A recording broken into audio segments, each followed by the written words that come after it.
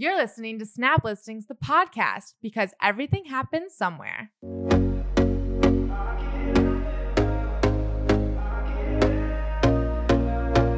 We are here with Michael Barton. Hello. Welcome. Thank you. We are going to talk today about the 47th Street Diamond District in New York. Right. Give us a little bit of a background and why we're sitting here in the Snap Listings podcast studio. Sure. Thank you. So I'm originally from Salt Lake City, Utah. I was born and raised a good Mormon boy, I'm proud to say. And then I moved to LA and did all those things I wasn't supposed to, and that was an eye-opener.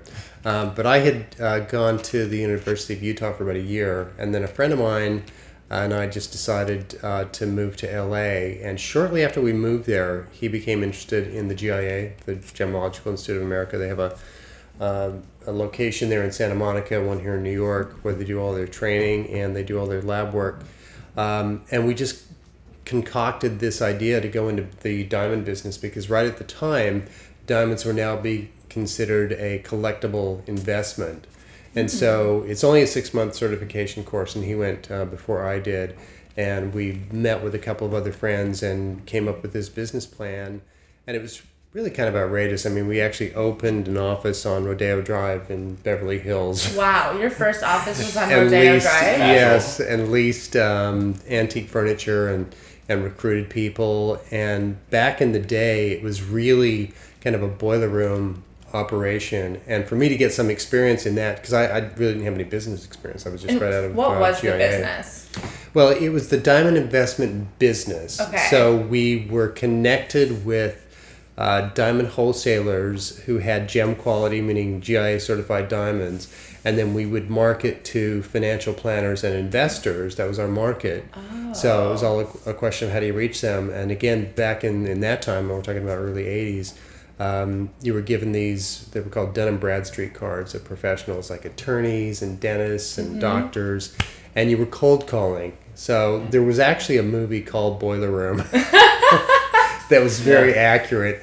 I wasn't really cut out to be a boiler room type of person. I mean, right, because it's obviously like cold call sales. Yeah, it's very uncomfortable. You're trying to get past a secretary and get to the person. I eventually did get to a couple of people, but the numbers were staggering. I mean, you probably go through thousands of calls to get one or two legitimate leads. Mm-hmm. So, but I learned that in the morning. I was working at this one diamond investment company, and then coming back to our business in the afternoon and kind of, applying what we learned there. And we hired a team of about 6 people, and we were doing sit-down dinners and presentations at the Beverly Hills Hotel and Beverly Wilshire. And we just started to make a few sales when we made the smartest decision that I think any startup can make now. We got out while we could still pay the bills. I mean, I know it's very fashionable to operate in the red now, but that's only if you've got startup money to keep funding you. And we didn't. It's way cooler to bootstrap, though. Yeah. It's still cooler today to bootstrap. Yeah, so we learned more than we earned, which is not unusual for a startup. Mm-hmm. And I received an offer from one of our suppliers who also, just by coincidence, happened to have a jewelry business and diamond investment business in Salt Lake, my hometown. I went back there for a few months. And then I moved to New York to open his diamond office. And this was a very unique situation in that he had a partnership with a company out of South Africa that produced their own, that mined their own diamonds. Wow, so they controlled the entire supply chain. Right, and it's very odd because, as you probably know, De Beers controls 90% of the world's production. We didn't know that. I did not know that. Oh, okay. That sounds good. Yeah, they control 90% of the world's production, and so they're the ones that really regulate prices. Mm-hmm. And the way the diamond market works is that De Beers holds what they call sites 10 times a year, and they have, I think about currently probably between 90 and 100 different site holders that are invited to come to, used to be in London, but now I think it's in either Belgium or possibly Botswana. So they come 10 times a year, and they're given a package of loose, uncut diamonds with a price on them. What? And you basically either take it or leave it. You can kind of quibble over a stone or two, but that's how it works. Wait, so that's how raw diamonds are distributed?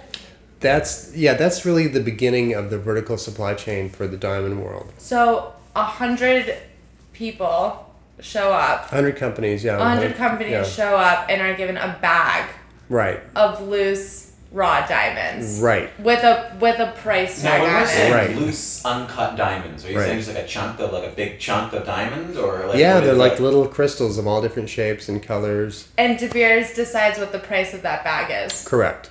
And you can either take it or leave it. And if Correct. they're controlling 90% of it, so they're essentially just controlling the price of diamonds. Exactly. unilaterally. Okay. Exactly. And they so also does that, and there's no other loose diamonds that are in the market, so they're completely controlling the supply yeah, I mean there was and creating.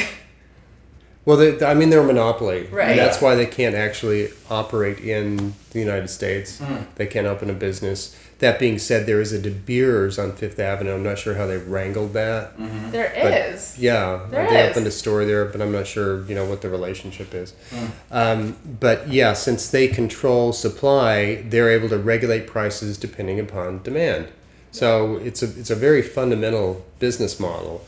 The only thing outside of that 90%, were what were called blood diamonds, which there was a movie about it, the whole thing about 10 years ago. And Yeah. I was like, oh yeah, the blood diamonds come to New York too. Was that wrong? well, it's down to maybe 1% Oh. of total diamond production, That's- so it's not really a factor. We want to get it down to 0, but Yeah. 1% is better Yeah, than. I mean, there's not 10. much you can do in some of these, war-torn countries in southwestern Africa and in Sierra Leone. I mean, once they take over an area that's got diamond mining production, then they'll use that to finance insurgencies, and that's what are called conflict or blood diamonds. But it's been shut down as much as possible by the UN, so it's not really much of a factor. So it's really just De Beers, and they regulate the market, and the market doesn't have that much swing per se. It did back when we got in, and this whole new segment of diamonds as investments just really, blew a hole in the traditional model. And why did diamonds become an investment class?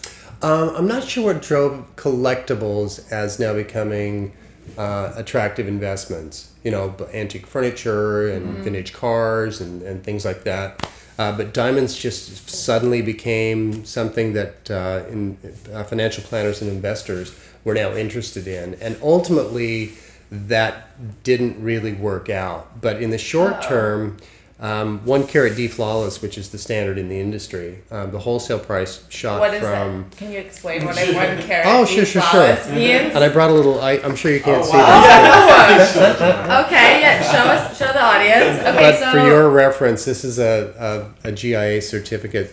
So the GIA is the gold standard of diamond certification. They don't do appraisals. They don't do any valuations, but they measure roughly 17 different characteristics of loose diamonds, and that will ultimately tell you what the value is if you can translate those characteristics.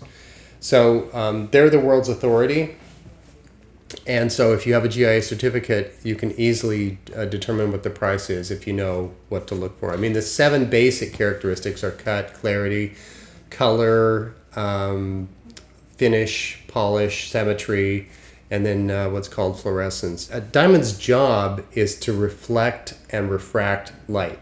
So you get direct reflection or you get a refraction. It breaks up into color.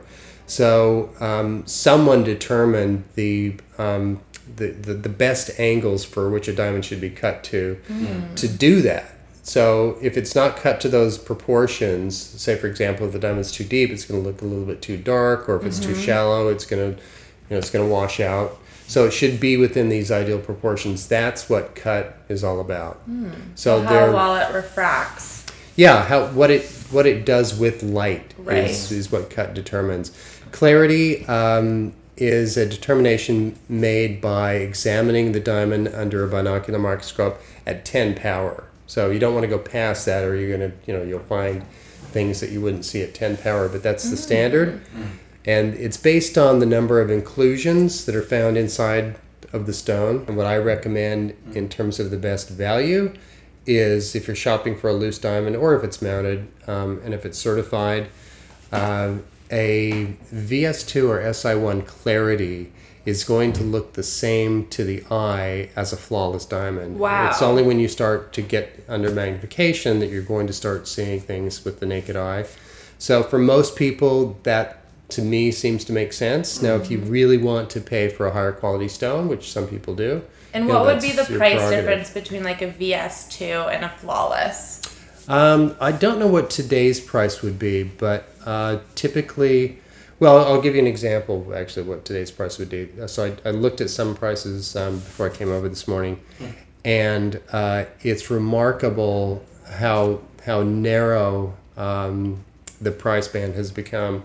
So for an SI1I, okay, so slightly which is again included. It's on that border, yeah. Slightly included. And we didn't talk about color, so let's talk about color really quick. It's on a alphabetical grade, but it doesn't begin at A; it begins at D. Mm-hmm. And as you'll notice on the scale, D through E is considered colorless. Mm-hmm. And also, I just want to clear up that there's no such thing as a white diamond. That's a misnomer. Mm-hmm. We're just talking about various different shades of yellow, really. Mm-hmm. So you don't really notice any color to the eye until you get down to about the I or J range in the color range. Mm-hmm. And then when you start going further down, you can see, increasing tints of yellow.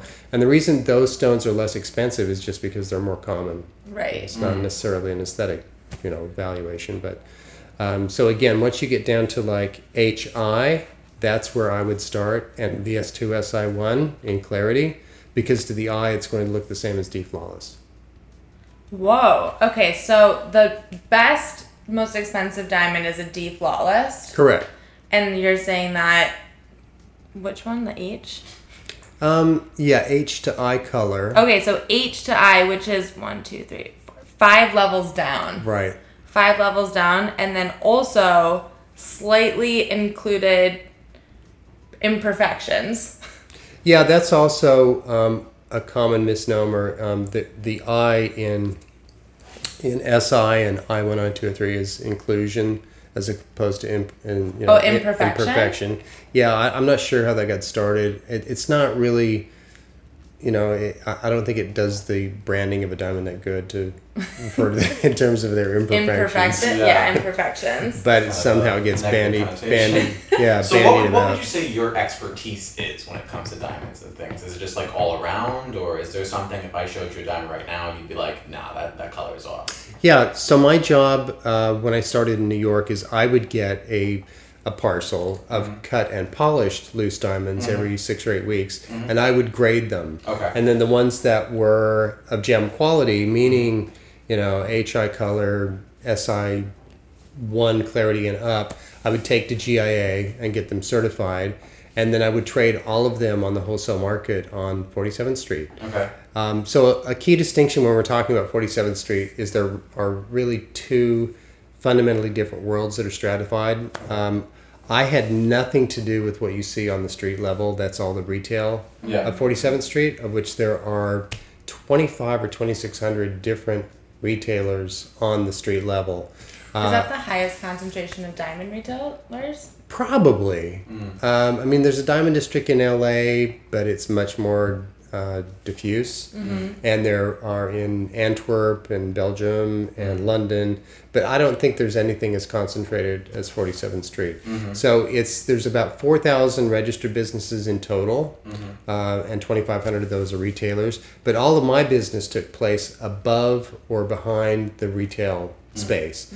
And the center of the diamond trading world really is the Diamond Dealers Club on 47th Street. Oh, it's a club. Yeah. Oh. And were you a card-carrying member? No, I'm not getting in. That was another unusual characteristic. I never could have just broken into the diamond trade without having connections and without being Jewish. Okay. That was really the common bond in the trade. I mean, the business itself was started by communities of Orthodox Jewish people, and it really strengthened during the war, where a lot of Orthodox Jews in the diamond business had to flee Europe and came to New York. Oh. And that really And they brought their turbocharged the expertise business. here. Yeah, yeah. I mean, the diamond trade itself started in New York about the early 1800s, and it started on Main Lane down in the Financial District. Oh. And so, that's where you went if you really wanted to get a good diamond or if you wanted to get jewelry. And then in the early 1920s, as the Financial District started to take shape, it drove retail out because it just wasn't cost effective to pay those prices anymore. And I'm not sure if it was the city planner or who else stepped up, but they actually started building facilities in what was then the kind of the extended garment district in Midtown for a diamond district on 47th Street. Oh, so it's planned. Yeah, yeah. So that started in the 1920s, and by 1941 it became really well established. And so what happens up in the wholesale parts of the diamond district? What's happening there? Oh yeah. So to come back to the Diamond Dealers Club, and what makes that work? So they even have their own synagogue, the Diamond Dealers Club. What? So, that's amazing. And you have to be a card-carrying member of the Diamond Dealers Club in order to go to the synagogue? You have to go through a very lengthy process of first someone has to propose your membership, and then you have to go someone through within the club. Exactly. To the club. Yeah. Exactly. And does this access to the synagogue, is it included with your club access? Good question. I don't know. I'd like to get married there. Yeah. That's the venue. I would like that to be where I get married. Like, that is my temple. That's the dream. But that's where the majority of that first level of the vertical of the business took place, because they would trade primarily loose cut and polished, but there was also some trading of rough diamonds as well, depending upon their ultimate value. So you'd go to the club and people would just meet up and what do you have, what are you looking for? It was a very organic environment, and there would just be dealing going on all day. And it was a private elevator that just went up to that floor of I think it was at 30 West 47th. And Eric was saying a fun fact about, you were saying the story of back in the day, it would just be based on your word. You know what I mean? Like, here, take these diamonds and go ahead and try to sell them, and if not, you bring them back. Okay? Right. Yeah. Right, and that's what I was referring to when I said that the Jewish faith had made this a common bond that really worked in this business environment. So I had to participate in that. Not that I wouldn't, but that's the way business was done. So if I was buying or selling, once you came to an agreed upon price and you gave your mazal, you'd say, traditionally it's a mazal and bracha, which is luck and blessing. Once you gave that, that was it. The deal was done, and somebody was going to pay on the price agreed to. And since there was this tight-knit community, if you ever went back on your word, you were out. So it shame. Yes. Shame. That's incredible. So it really made the business work, and you could depend upon that. What's it like being in a room? I know you may not have been in the club, but what's it like being in a room with these big wig diamond traders? Is it just a lot of ego? Is it a lot of or is it just more of a, like, everybody's just there for business kind of thing? Yeah, I would go to some wholesalers and take my goods, which is also an interesting aspect of this business. You don't even think twice about it, and you're walking around with, $300,000 or $400,000 worth of uncut or cut and polished stones in a little leather envelope that's inside your sport coat. So there was a learning curve for me. I had what I call nice guy syndrome. I don't know why, but I always felt pressured to be a nice guy and make a deal, not realizing that it's not personal. You've got to take yourself out of the equation. So I probably ended up giving away a little bit more money than I should have in the first 6 months until I kind of divorced myself from the process.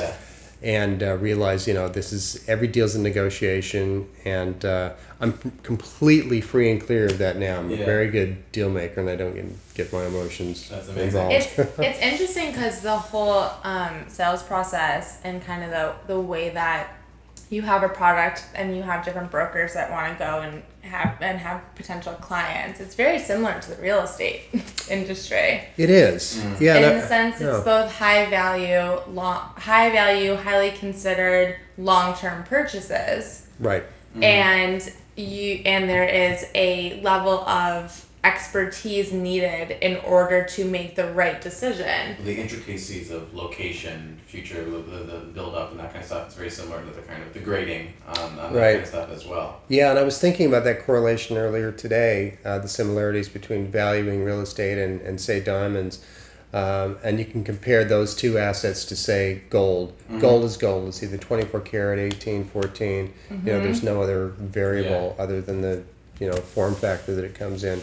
And that's ultimately what made diamonds not really work as a long-term collectible per se, is there's so many variables that affect the value that it makes the liquidity much more difficult than something like gold. It's a more risky investment then, though, as well.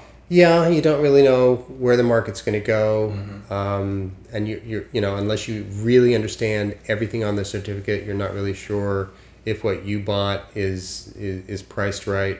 But the correlation between real estate is that there are all of these different attributes. There's average housing prices in certain neighborhoods, and then each home is going to have different attributes that determine the ultimate value. And it's very similar with a diamond. I mean, a diamond, it's got a certain size and shape. Those are fairly common. And then you have to start looking at the individual attributes that determine its ultimate value. Okay, let's say I'm not in any position to do this, but if I was proposing and I was going to buy an engagement ring, you being an actual expert, what's guaranteeing me yes? What do I want to buy for that ring that would make the lucky lady say, "Oh gosh, this is it"?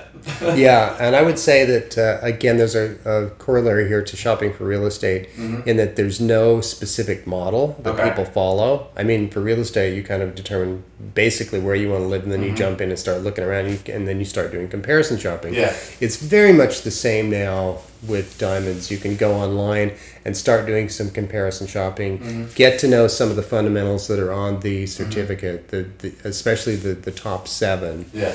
And then you can start doing some comparison shopping. So again, I was mentioning earlier that I went online and I looked at, I searched and selected for 1 carat round SI1 Clarity Eye Color, and I think there were something like 20 or more stones that came up, and they varied in price from about $3,800 to $4,900. Same size, same shape, same color, same clarity. Yeah. So that's where you have to start digging. Yeah. So I want to harken back to some stuff that you were talking about earlier, because you were mentioning just walking around with a satchel filled with hundreds of thousands of dollars worth of diamonds. The club filled with people that are just bringing in these boxes of diamonds and trading them in this exclusive kind of area in this neighborhood. Do you know of any heists that you can think of? I love a good heist here. Or this must have been a target, because you're talking about this extreme concentration of these high value gems in one area. Was that a problem, or is that something they've had to work on? It's such a good question, and you'd think that there would be, but from the very beginning, security has been the utmost concern. And when I was even looking at the annual report for the Business Improvement District, 47th Street, that's where the majority of the money goes, is in security. Yeah, and we're talking about like NSA level security. That's wild. I mean, there's a more highly concentrated. Well, let me put it another way. I don't know of another street where there's a more high concentration of hard wealth than on 47th Street. Exactly. I don't know what the estimations are. It's probably in the tens or perhaps even hundreds of billions.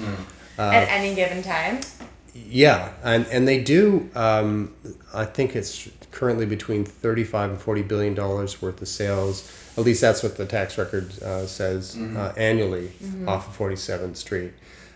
So obviously it could be a huge target, but the security is so good you rarely hear of situations. I mean, there have been, I can think of one that occurred 3 or 4 years ago where somebody, a team of at least 2 or 3 guys, 1 or 2 of which were impersonating FedEx delivery, and somehow they knew, to be rung into a wholesaler to pick up a package. And not only did they pick up that package, but they robbed them of everything else, and it was, in the tens of millions of dollars. That's a cinematic experience. Why is that how is that not a movie yet? I don't know, but every wholesaler, and I don't know how many people have seen this. I'm not sure how prolific it is or what other industries have this, but they're all double doors. So you're buzzed into a vestibule, and then you either show ID if they don't know you, or you have to give ID. And then once you're cleared, you're buzzed through to the either the second security area or the reception area. So that's a very effective means of security. But if you're impersonating FedEx, then you're gonna get through both doors. You're gonna get through, or you're getting out the back. Yeah. So I'm sorry I don't have more glamorous heist stories. That was exciting. That was an amazing story. That's probably why you didn't tell us, because it sounds like it was successful, which is unfortunate for the Diamond folk. Yeah. Absolutely. Here's another thing. How do you think we're going to call him Big Diamond? How has Big Diamond shaped the landscape of New York City and like the actual physical locations of I don't know how it's affected the city, but again, certainly from a tax revenue standpoint, I mean, they're bringing in more money than McDonald's globally just from one street. That's incredible. Wow. So, what a way to put that as well. That was so well put. That's incredible. Not that they're similar, but... it's the same kind of business. 35-40 billion a year, that's great for the city. As a consumer, why would I even want to go purchase my diamonds at 47th Street? Like, what is it going to do for me if I can just go online, or I can go to Costco, or I can walk over to Tiffany's, which is this brand name? Like, what is it? What am I getting from 47th Street that's different? Yeah, and there's two sides to that coin, one good and the other one bad. On the good side, I'd say there's 4 pillars of value on 47th Street for New Yorkers. One, it's convenient. 2, there's no place in the world where you're going to get that much selection. I mean, whatever you're looking for, they're going to have in spades. Yeah. And 3, I would say, is price, because you've got this concentration, 2,500 retailers all competing. You can't be overpriced because you won't stay in business. Yeah. And then 4, knowledge. If you can find the right retailer that's been in business, or the right gemologist that's been there for a long time, they should be able to help you make an informed purchase. So those values, if done correctly, are really worthwhile for the consumer. On the flip side of that, 47th Street just doesn't have that sterling of a reputation. You know, when you go on the street, and I was there just the other day, and I counted, 10 hawkers that just try to pull you into the store, and nobody really wants that or needs that. You don't go down there to be hawked. Yeah, no one's gonna make a $10,000 purchase I will get a diamond today for being hawked. Yeah. But for some of these businesses, that's the only business model they know. And another piece that we've spoken about in the past is that it's kind of an all-inclusive. They have all-inclusive services, so you can do jewelry repair, you can have it be redesigned, you can do a completely new design, personalized jewelry. Right. And that today, when we are such educated, informed, and selfish buyers, where we want everything to be perfect for us, that this offers a huge opportunity to do that. Right. And to do it with the best experts in the world. Right, and selling too. Right, if you're going to sell, if you have a piece of jewelry that you want to sell, I honestly don't know, because that's not really what I don't really participate in that side of it. So I don't know what the best method is for reselling jewelry. But there again, you're in this highly concentrated market where you can go to 4 or 5 different places that buy and get at least a range and get an idea of what the resale value is, which is not that much different than having 4 or 5 different real estate brokers come in and tell you what your home is worth. You can get a range by doing it that way. So there is a convenience to doing that. Yeah. That being said, most of them are going to lowball you because they have nothing to lose if you don't want to sell. But at least you can get an idea of the range. So that's another component of 47th Street for the consumer. To be honest, I didn't even know what the Diamond District was until Erica was explaining this about the prospect of having you on. I lived in New York for 4 years, and I didn't even know that there was a Diamond District in the city. But I'm not in the market for a lot of diamonds, as we spoke about. But this has been incredible. I feel like I can go out there and buy a diamond right now. Great. I can't actually, but I would love the opportunity to. But any closing thoughts on the Diamond District, cut clearly, color anything for us before we Yeah, close out? there's technology touching everything. There's been a really fascinating transition in the diamond world in that technology has now advanced to the point where they can create a synthetic diamond that has the exact same chemical composition and optical properties as a natural diamond. That's insane. Yeah. Really? Yeah. So it's something that's relatively new, and it's hard to determine what the market is going to be for it. Yeah. The fundamental distinction in terms of value is that original diamonds were all created at least 3 billion years ago, between 150 and 250 miles below the surface of the Earth. That's where the pressure was high enough to crystallize carbon and graphite. And that's what diamond is. It's crystallized carbon. That's amazing. And then, over eons of time, volcanic activity brought these rough stones to the surface, and that's how they're mined and discovered. So it's kind of like, to me, the difference between an original Shelby Cobra, which is worth $1 million, or a replica, which mechanically it's basically the same, but one's $1 million and one's $100,000. And then one other tip, when we're talking about 1 carat D flawless as being the standard, there are these demarcations in terms of weight that the price really shifts. So there's 100 points in a carat. Okay. So if you have a 0.99, which is just 1 point shy of 1 carat. Say if the wholesale price is $20,000 for D flawless 1 carat, it's going to be about $15,000 for 1 point less, just because it doesn't make that 1 carat mark. It's a $5,000 difference. Yeah. And so that's a hot tip. So we're gonna save some money. And That's again, a really hot tip, and no one else is going to know. You can say, "Oh, it's a carat." Yeah. But again, it could be a real cost saver, because if you don't really care, if it's 0.99 or 100, you're going to save a lot of money. So that is my basic recommendation. If you're looking for, as far as a starting point to get the best value, I would say an SI1 certified stone, SI1 iColor 0.99. That's going to be the best quality that you're going to get. But you do have to factor in the cut of the stone. So I think it comes down to a formula, and forgive me if this is impersonal, which is how much do you love her and how much can you afford to spend? That's good. Those are the drive. That will drive your purchase. That's a great place to end. I love it. Well, thank you so much. Thank you for joining us. We My really pleasure. Appreciate it. It's great.